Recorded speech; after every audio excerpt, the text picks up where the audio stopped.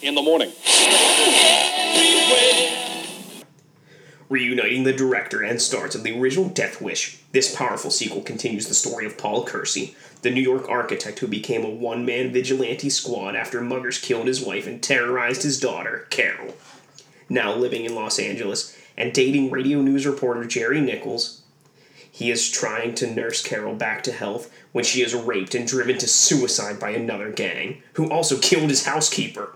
Letting nothing stand in his way, Kersey relentlessly hunts down the gang, and in turn is hunted by Inspector Frank Ochoa, the dedicated but sympathetic New York City detective who pursued him in the original film.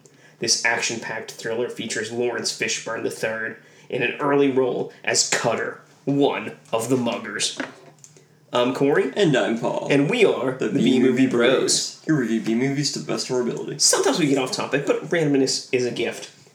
So, it's the final week of Namesake Month, and we got to do another Paul movie, and we're doing Death Wish 2.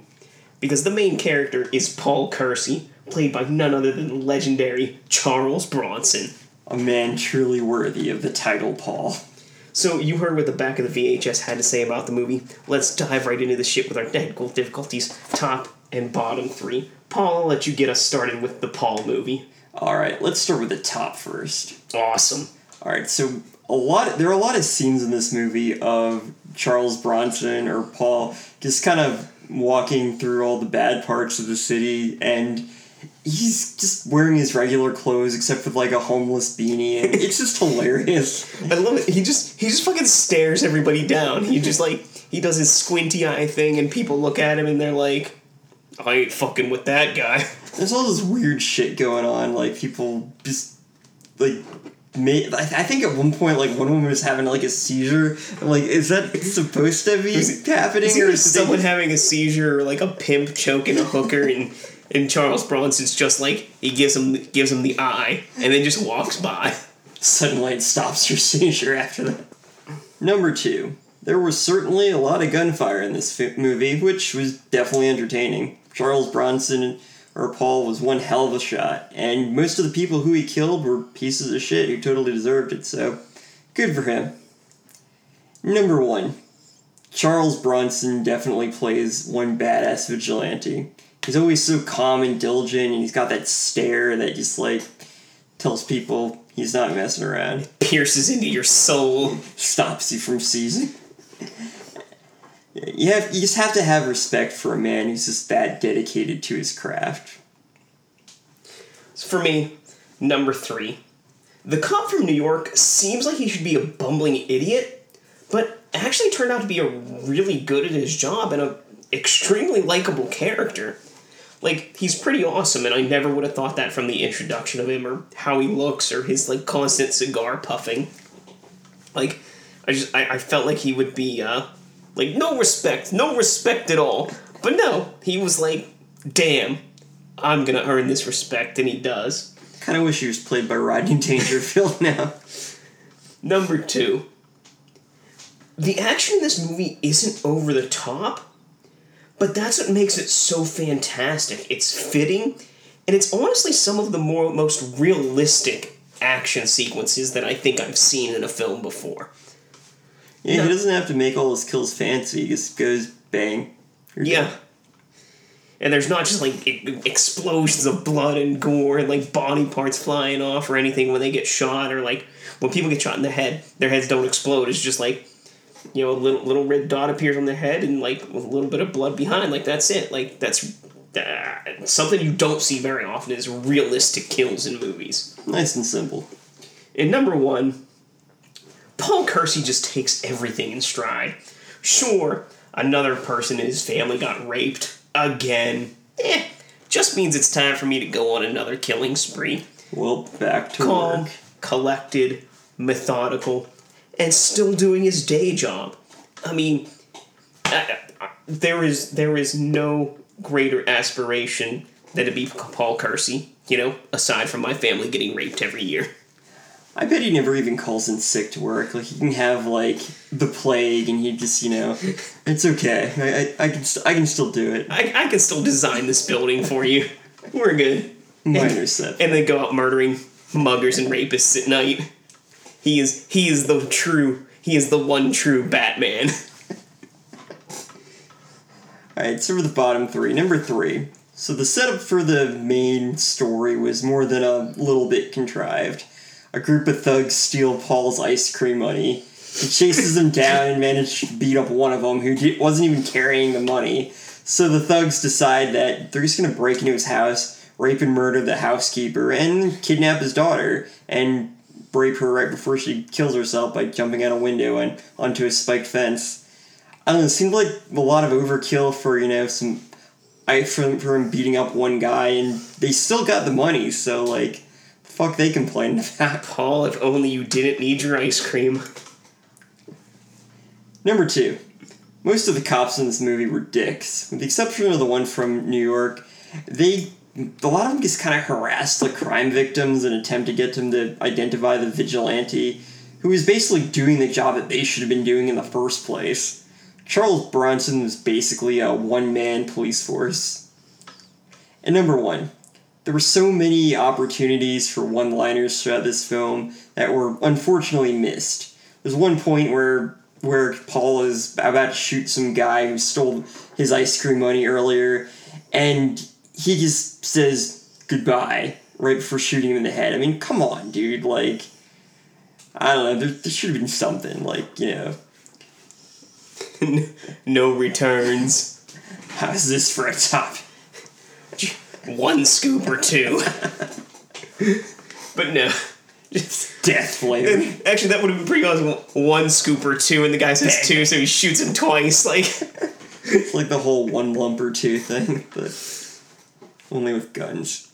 So for me, number 3, seems to be way too much time in between the big shootout scene and the final rapist being killed. I mean, there's a point in the movie where he's just, murdering the rapists off, really quickly. And then there's a 20-minute lull between the fourth rapist and the final rapist. And it just, I don't know, it slowed down and I didn't like it. I think they realized after a while, oh shit, we've ran out of, rapists to murder, so they had to drag it out. Number 2. All the nudity in this movie is associated with rape scenes. And as much as I like nudity in my movies, I'm not so big on the rape. So, very displeasing nude scenes. Number 1. Paul Kersey's family is fucking cursed. I mean, they're always being raped and murdered. I mean, what the fuck, guys? Couldn't something else happen to send him into vigilantism?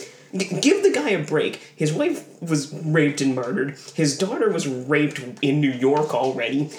He moved across the country. Can't he, have to fight against, some kind of, smog monster that, gave his daughter, a smelly vagina? Why? He moves to Tokyo and fights Godzilla. What is... that would have been more appropriate. Godzilla stepped on his housekeeper. See Charles Bronson riding Mothra through Tokyo. His car got a flat tire because somebody left nails on the road. Give the guy a break. Can we have a little less tragedy in Paul Kersey's life? When it rains, it pours for Paul. Poor Paul.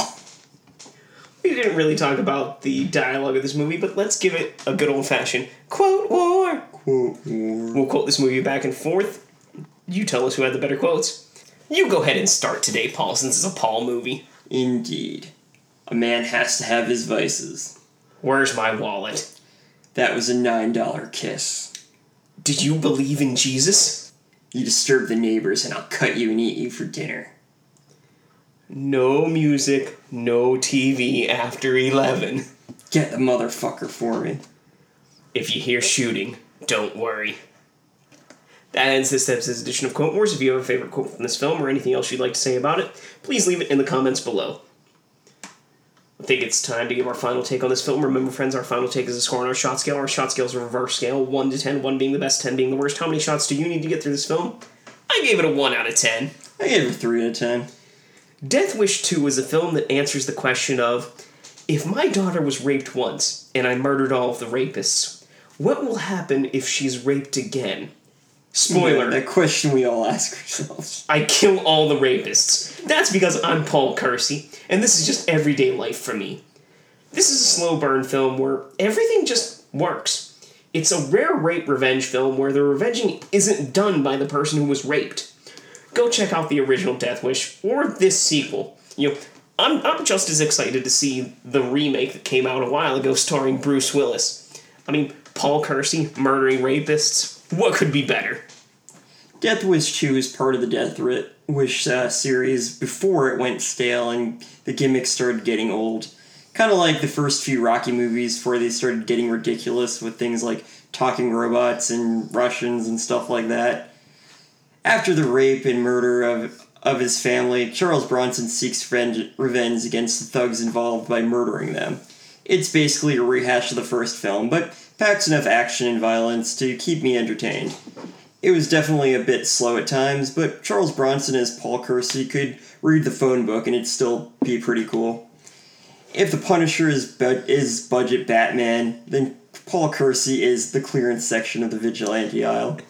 Not the highest quality out there, but gets the job done, and looks cool doing it. The 80s may have brought us stuff like hair metal, shoulder pads, crack cocaine, and AIDS, but it also gave us some pretty bad action heroes, so I guess things even out.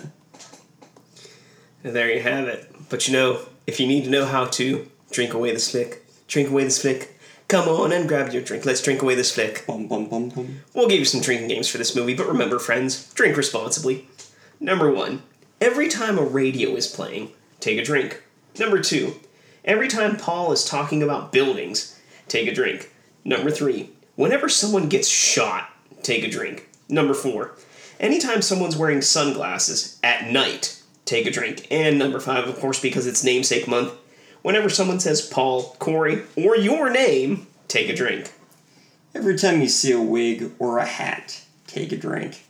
Every time the police complain about Paul's vigilantism, take a drink. Every time Paul doesn't answer his phone, take a drink. And every time a thug is fleeing the scene of a crime, take a drink. And those are your ways to drink away this flick.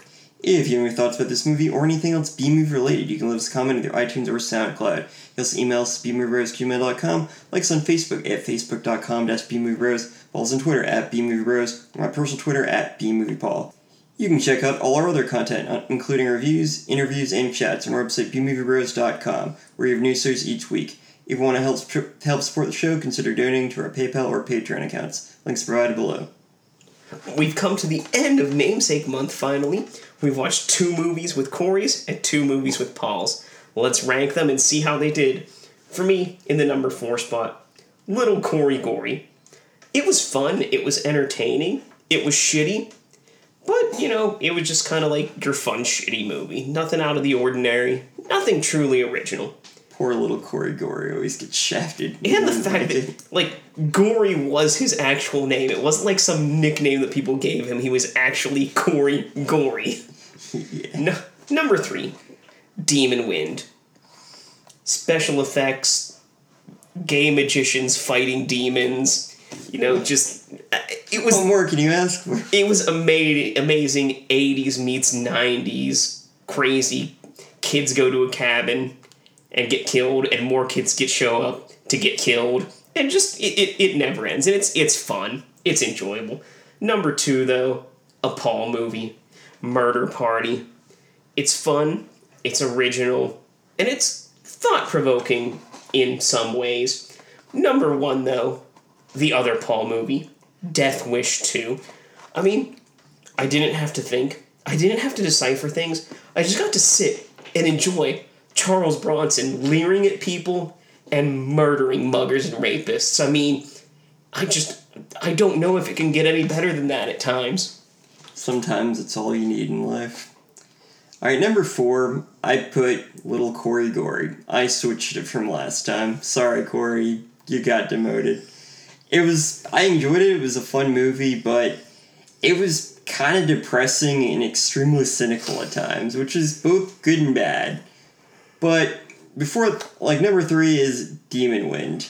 It was a bad film. I'm not sure if they knew it was bad, but it was so bad that it was you just couldn't help but enjoy it. Number 2, Death Wish. I mean, Charles Bronson murdering rapists and shit like that. It was pretty great. You can't argue that. Very 80s. And number 1, Murder Party. It was a creative film. I found myself enjoying it the entire time. And, you know, art students attempting a murder, they were definitely less successful than Charles Bronson, but, you know, they kept me laughing while they tried. So there you have it. I mean, it's the end of Namesake Month. I mean, my creativity is just about tapped out, Paul. I don't know what to do next month. Do you have any ideas? Funny you should mention it, because I actually do have an idea. So in honor of everyone storming Area 51, I say we Naruto run our way into Anime Month. And we should begin with the classic anime film from the mind of Hideki Anno, The End of Evangelion. So until next time, friends, be brave, be alive, and be back for more. You know,